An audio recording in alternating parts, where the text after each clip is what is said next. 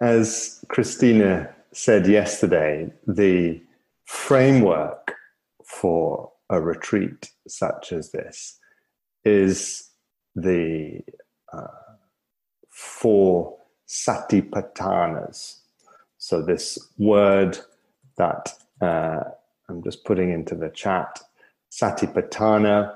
Sati is the Pali word for mindfulness. So in the language in which the earliest Buddhist teachings are written down, sati is the word that's translated as mindfulness. And patthana can be translated in a number of ways. It could be translated as the establishing of mindfulness.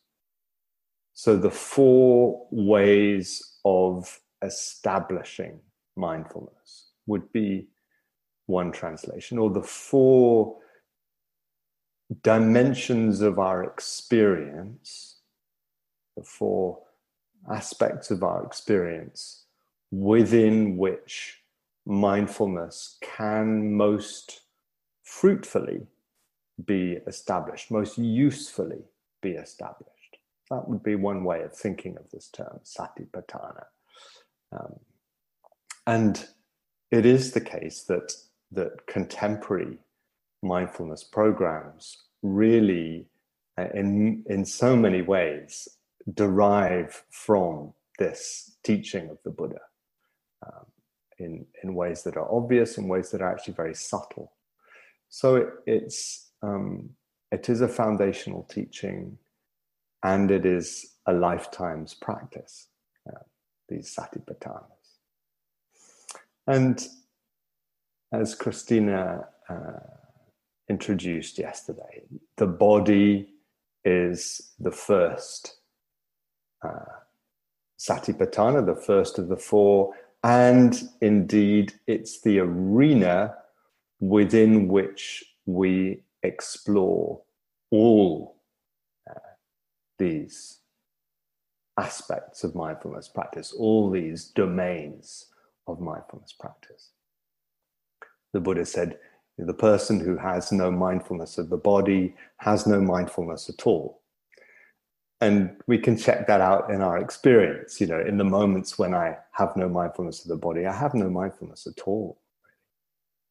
And so to really, at the beginning of our day, recommit to mindfulness of the body as the arena, the playground,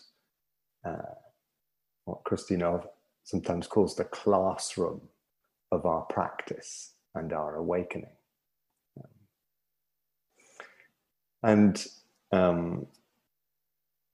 So as we unfold the sequence of the four satipatthanas over these days, please remember that each of them is to be explored primarily within the body. And I'd like this morning to invite you to bring embodied awareness to the theme of the second satipatthana, which is the theme of what in the Pali is translated, the Pali word for it is Vedana. Again, that's just gone into the chat. Vedana.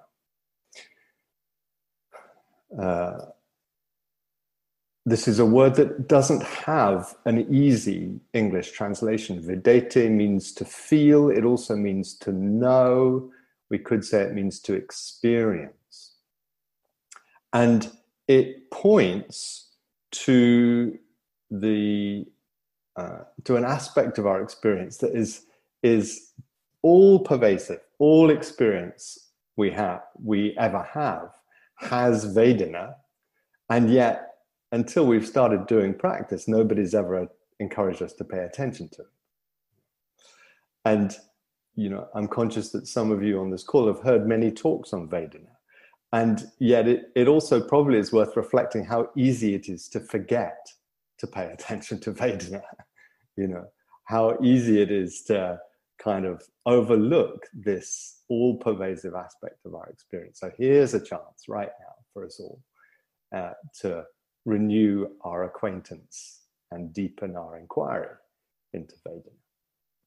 And what this refers to is the experience that all sense contact, all experience in each of our 6 senses.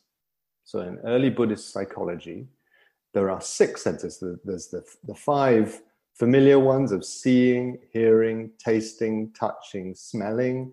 And to that, the Buddha adds mind. So thoughts are to the mind what objects are to the eyes, what sounds are to the ears, what smells are to the nose. Does that make sense? So thoughts or moods or perceptions, all of these are the domain of the mind sensing. Yeah? Okay, so we've got these 6 domains, and the Buddha says this summarizes all of our experience. Have you ever had an experience that didn't belong within the domains of those 6 senses? Probably not. Yeah. So this is all of our experience, and he says every sense experience we have in each of these 6 domains comes toned as pleasant, unpleasant, or neither. Right? Pleasant, unpleasant, or neither. We could think of this as a spectrum from very unpleasant to very pleasant, yeah, with a good region in the middle that is difficult to discern. It's kind of, as the Buddha puts it, neither pleasant nor unpleasant, sometimes described as neutral. Yeah. So, check this out in your own experience in this moment. Is this the case, that every body sensation that you're experiencing in this moment is pleasant, somewhere on that spectrum of pleasant, unpleasant, neither?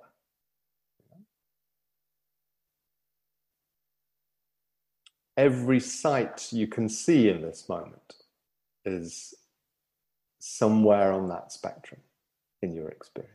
Every sound you can hear,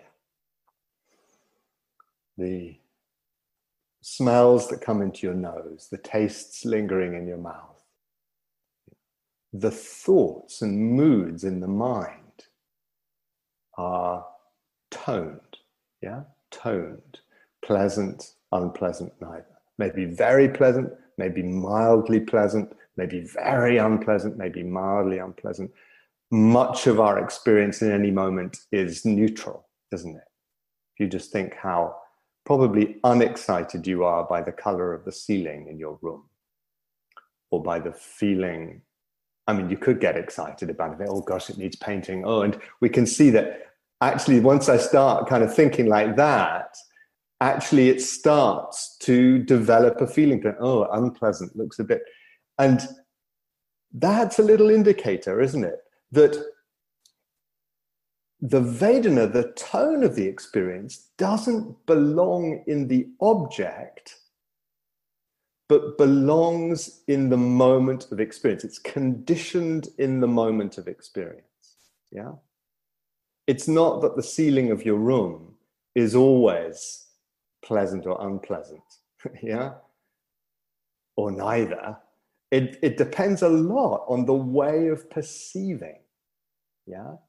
How it's being perceived, on the conceptual framework of those perceptions. If you're looking at, and the conceptual framework is that, yeah, I own this house, it's my responsibility to get it painted, that's going to have a different feeling tone from if you're at Gaia House and you happen to look up and see that the paint's a bit chipped. You think, okay, just the paint chip, it's not my responsibility, If there's the perception of it being my responsibility, it becomes, the feeling tone probably more unpleasant.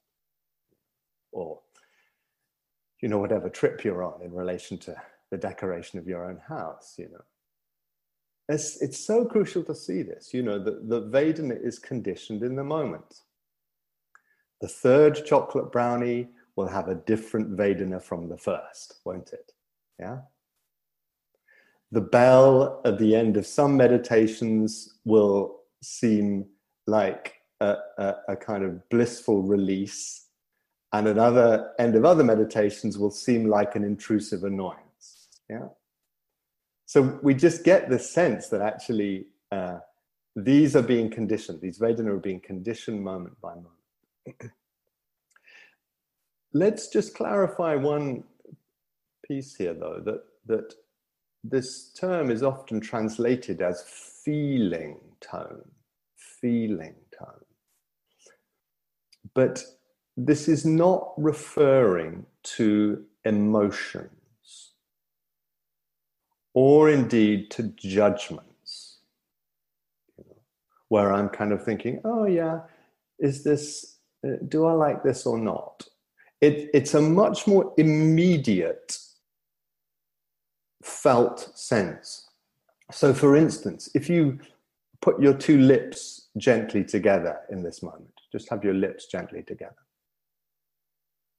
Unless you've got some kind of, your lips are chapped or something like that, you'll probably notice, okay, there's the sensation of contact of the two lips. And there's just this quietly pleasant okayness about those sensations. Yeah. It's just kind of quietly pleasant having your lips together. If now you gently bite your tongue,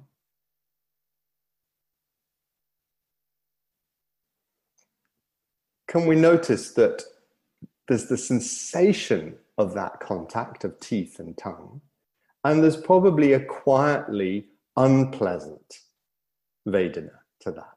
And obviously, the more tightly you bite, the more unpleasant it will become. Right? Can we feel that? So it's like a kind of patina or a tone or just a kind of infusing of sense experience with this spectrum of, sometimes the word hedonic is used philosophically. So it's like there's this hedonic spectrum, there's this spectrum from pleasant to unpleasant, with a lot of it being neutral. And the Buddha's really clear that, well, perhaps just to say just a little bit to point out how subtle and influential this is. Just notice how, you know, fleeting images passing through the mind. You know, you have the fleeting image of a cup of tea. Ooh, pleasant. Yeah. Or a fleeting image of your inbox. You know, oh, unpleasant. Yeah. If it's anything like mine. Yeah. Or just how subtle, you know, during lockdown, I was really noticing that you know, sharing a house, there could be just a feeling of kind of space invasion a bit. And it's not that one could even put one's finger on what it was, but there was just a sense of, oh, this is a bit invasive. This feels a bit, we're all a bit in here together kind of feeling. Or people who were on their own during lockdown, you know, people speaking about just the feeling of not having been touched or hugged for so many weeks. These can be very subtle and energetic, you know, very subtle and energetic. As far as we can tell, you know, right from the womb, the infants are feeling Vedana and reacting to Vedana. Isn't that right? You know, so if there's some kind of, you know, intrusion or trauma, you can see the infant reacting in a certain way or moving towards that which is pleasant. So this is really highlighting how shaped we are by Vedana. And those of you who have a psychological background will be aware of just, and perhaps we're all aware of this, how influential semi-conscious, unconscious beliefs can be. Unconscious beliefs like I'm not lovable or I'm not okay in some way. Just the unpleasant Vedana of those beliefs, or the belief that I am okay, I am lovable. The Vedana of these we can spend a lot of our life reacting to Vedana. And that's really why the Buddha points this out. In the moment, there's nothing that we can do about Vedana. They're a given. Yeah, they just arise as a given. The Buddha calls them ethically neutral. The problem, if you like, is the very instinctive way in which our embodied hearts and minds react to Vedana. React by, what do? If there's pleasant, there's an automatic reaction to want more of it, to want to lean towards it, to maybe to get busy about thinking, oh, how could I prolong this? How could I intensify it? How could I plan for future examples of it? Sometimes people, talk about being on, retreat and really enjoying being on retreat. And noticing they're spending the meditations thinking, oh, when could I next go on retreat? Oh yeah, I've got some time next year and I could go there. And actually, it's like, I'm not there enjoying the retreat. I'm just busy planning for pleasant Vedana, Even more powerful, of course, is the reactivity that gets triggered by unpleasant Vedana, which has a kind of survival drive about it, doesn't it? Because unpleasant Vedana can be experienced as threat, as danger, as something that is threatening my either safety, which is a huge driver, or my happiness, which is also a huge driver. And so we really wriggle and twitch and recoil and also ruminate. We overthink, don't we? We repeat loop overthink to avoid unpleasant Vedana. And I often quote the Roman Emperor Marcus Aurelius, who said, we dance like puppets on the strings of our impulses. We dance like puppets on the strings of our impulses, and we can feel just how much, as the Buddha puts it, Vedana rules. Vedana rules consciousness. We can roll through day after day, week after week, month, year after year, decade after decade, basically being governed by reactivity to Vedana. It can write our biography, can write the story of our unfolding lives. And there's something quite humbling about that, just to see how influential it is. And the Buddha points our attention to this, not as a kind of fatalism, or a sense of, oh, this is the only, we're just condemned to chase and avoid Vedana. But because this is where freedom lies. This is where we can develop our capacity to respond rather than just react. And this understanding really infuses mindfulness-based approaches. If you think about the raisin exercise, session 1, what we get as teachers when we do the raisin exercise is people's history with raisins and the Vedana of their history with raisins. Some people really want more, they get happy memories. Some people really don't like it and they get horrible memories. They try to avoid it. For many people, there's just a sense of, oh, raisin, no big deal, And what the practice does is it brings the possibility of choice, brings the possibility of bringing mindfulness right into that moment of encounter with sense experience, and seeing what happens if I get interested rather than just getting busy.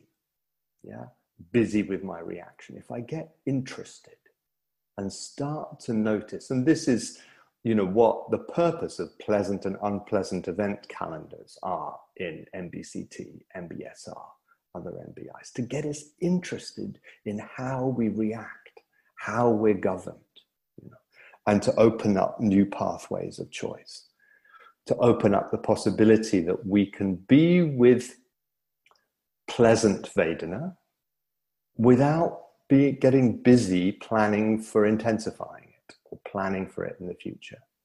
We can be with unpleasant Vedana without just getting lost in recoil, rumination, overthinking, blaming ourselves, blaming others, you know, blaming life, you know. And we can be with neutral Vedana in a way that can actually be calming, that can actually be resourcing, that can actually be grounding, that can actually kind of support what the biologists call homeostasis. So this capacity to come back to balance, to come back to balance. Yeah. And this really is integral to the practice. I find it so extraordinary that the Buddha identified this 2,500 years ago. And actually there's a growing research interest in this theme. A growing, Mark Williams, one of the co-creators of MBCT, this is his real interest right now as a psychologist, because he says, actually, this is something that we don't find in the same way in Western psychology. And yet it turns out to be crucial. You know, MBCT was created to reduce reactivity to the unpleasant Vedana of ordinary low mood, which, if we've had a history of depression, we can so easily spiral into repeat loop, thinking, blaming, judging, you know, pessimistic about my life, my future, and that takes me down into depression. So really, this is a topic that, whether it's new or familiar, is certainly worthy of our practice today, because it's so crucial. It's so crucial. And, you know, just to acknowledge that this does, if it is new to you, which it may be to quite a number of people on this retreat, this takes some acclimatization just to kind of tune to it, and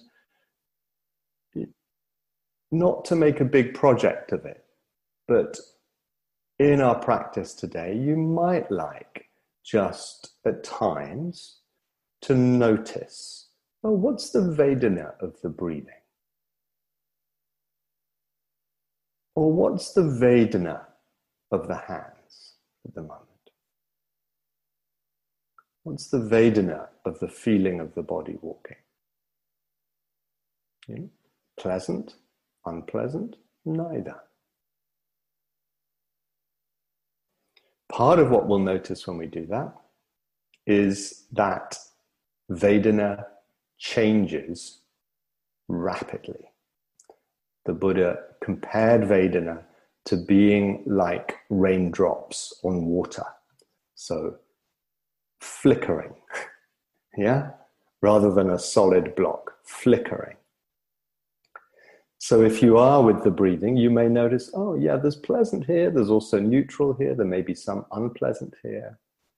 Or the hands tingling, flickering Vedana. So just to be interested in that. dropping that in as an occasional inquiry. Being interested in what's the Vedana of where the mind goes when it wanders off. You know, pleasant, a pleasant fantasy, you know, an unpleasant thought or worry, you know, just to notice that, unpleasant thought, unpleasant mood, you know, unpleasant just feeling in the body, you know. So this is really good, this kind of acclimatizing to Vedana. Part of what we can also notice is how dependent Vedana is on the conditions of the moment.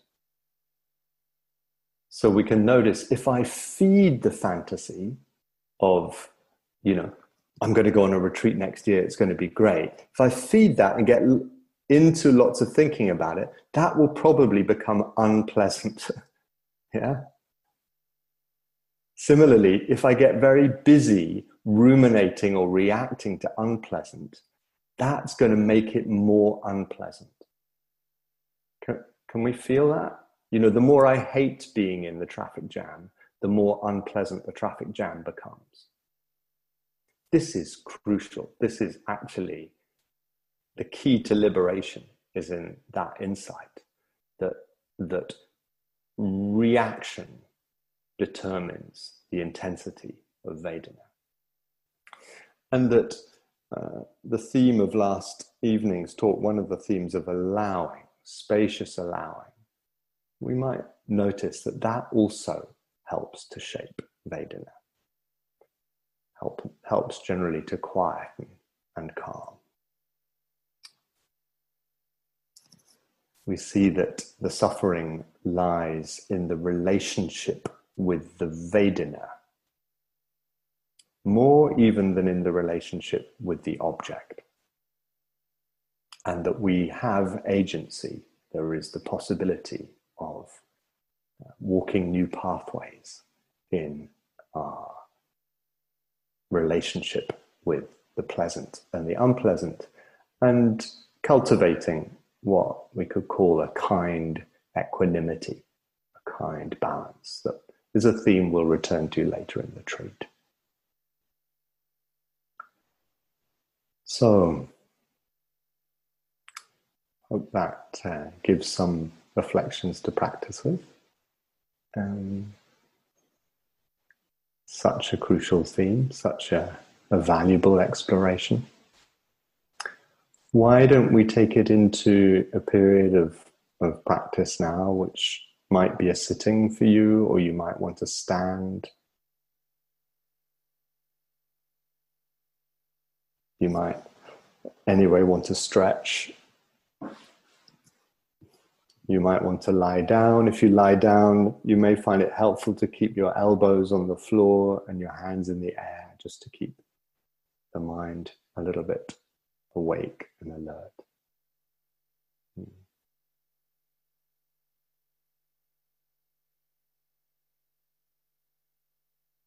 But settling into a posture that really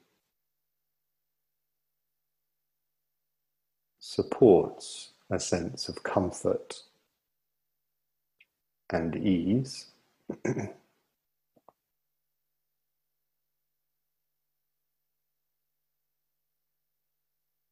And also a sense of uprightness and wakefulness.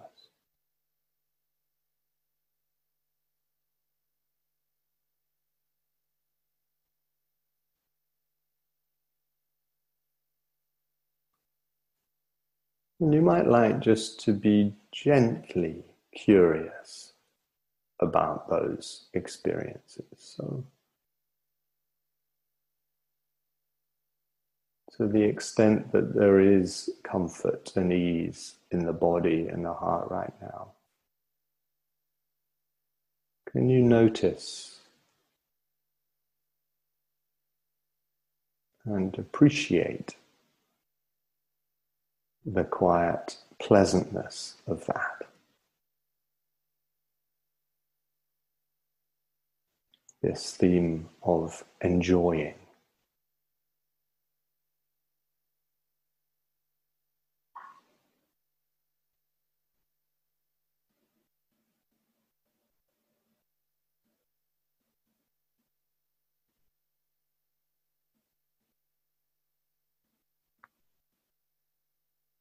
Enjoying whatever feelings of comfort and ease there are in the body right now.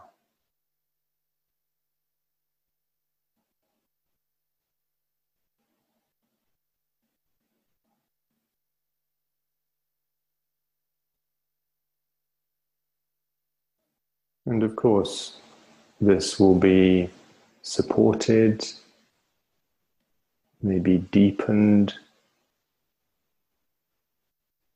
by the intention of grounding, the first of the themes from last evening. So really to establish contact with the floor, with the seat, as primary anchors in this moment.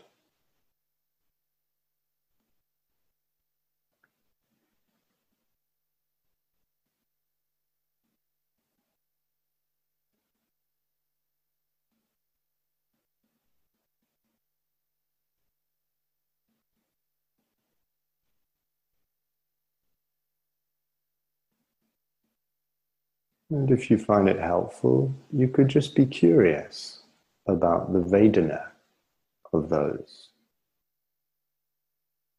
pads of contact that we call feet in contact with floor and body in contact with chair. It's the Vedana of those sensations.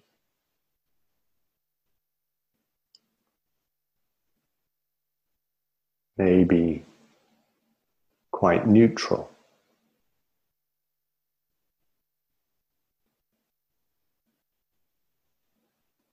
May include flickers of pleasant and unpleasantness, and or unpleasantness in those sensations.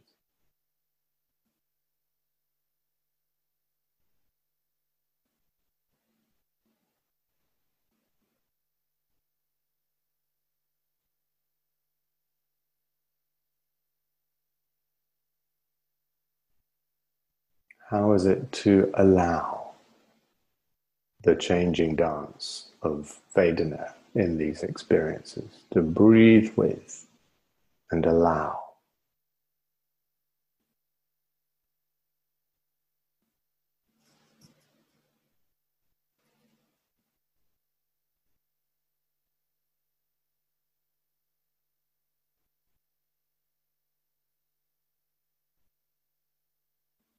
Allowing the feet to feel like they do in this moment.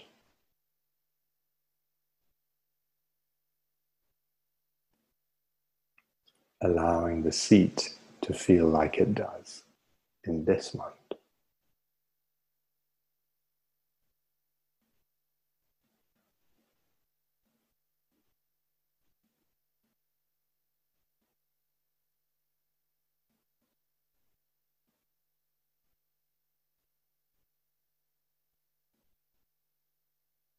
And you may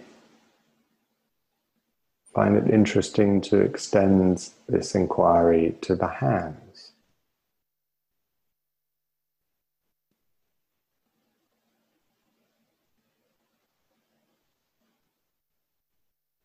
Again, can there be the noticing both of the sensations of hands, the sensations that you're calling hands in this moment,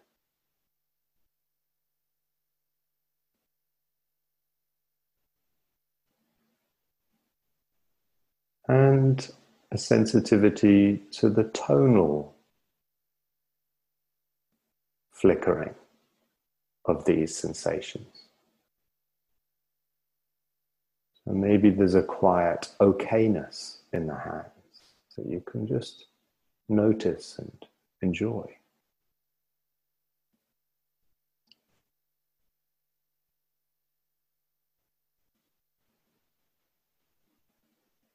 Maybe there are flickers of unpleasantness in the hands from a kind of ache or some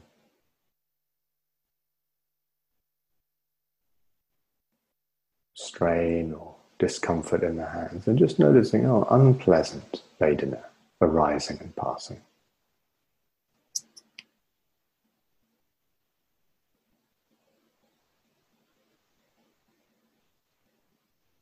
So again, just allowing the changing dance of Vedana, like raindrops on water, moment by moment, in the region of our experience that we're calling hands.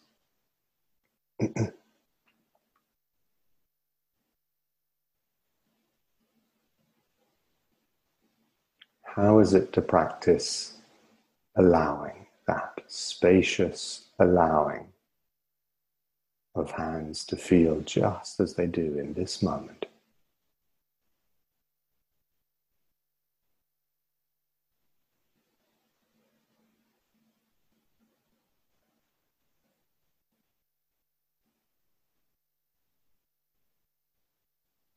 What about the breathing?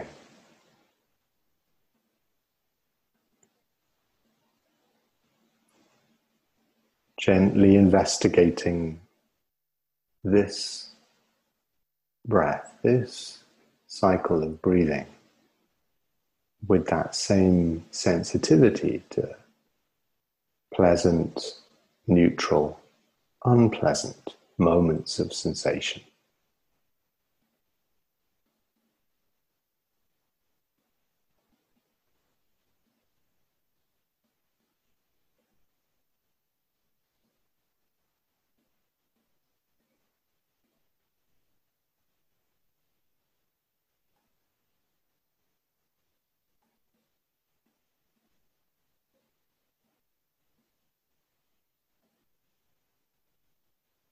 Allowing this breath, allowing this cycle of breathing to feel just as it does, just a spacious allowing.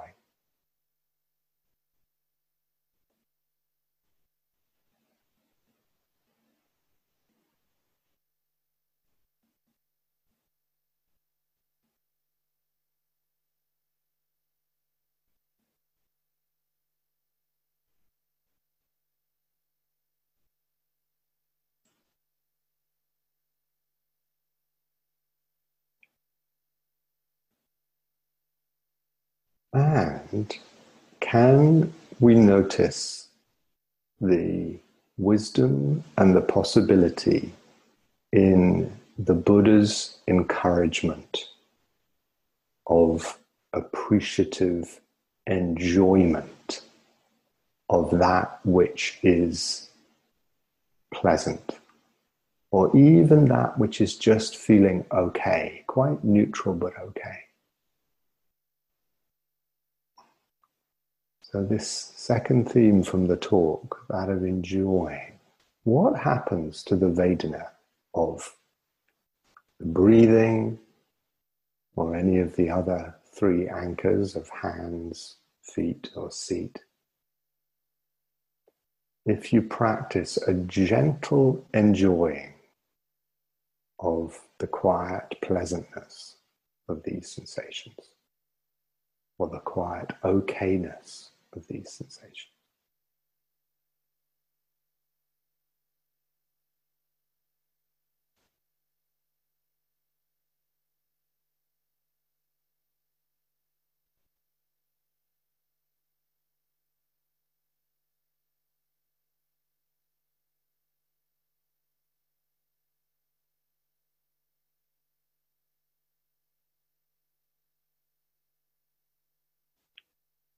So the main practice, the primary intention in your practice, is again and again renewing the attitude of gentle enjoying, gentle appreciating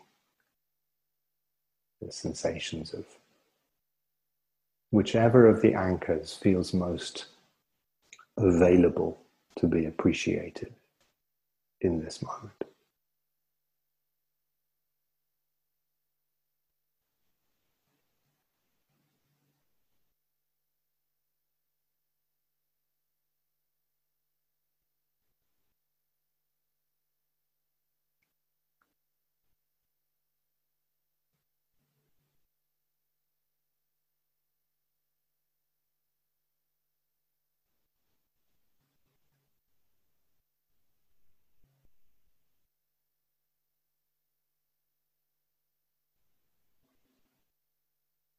Enjoying and allowing.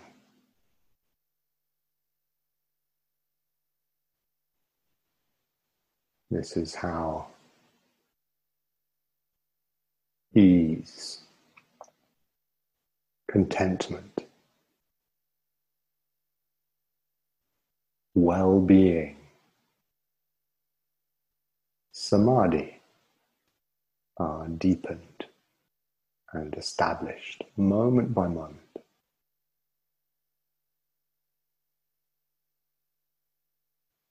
Even in the midst of other Vedana that may be difficult thoughts, difficult sensations, can I practice appreciating and enjoy that which is a blessing in this moment? A breath, a sense of grounding.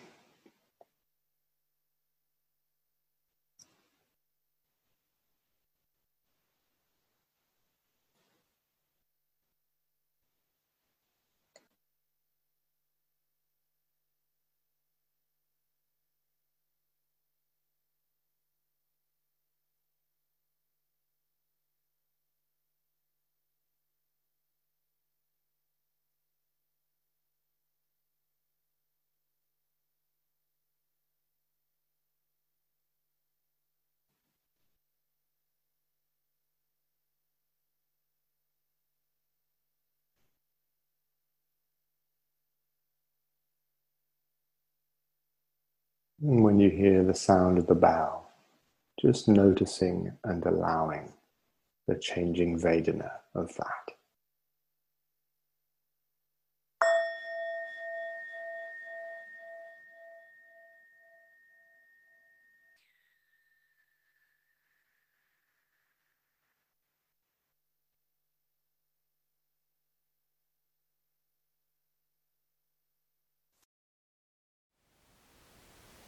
Thank you for listening. To learn how you can support the teachers and Dharma Seed, please visit dharmaseed.org/donate.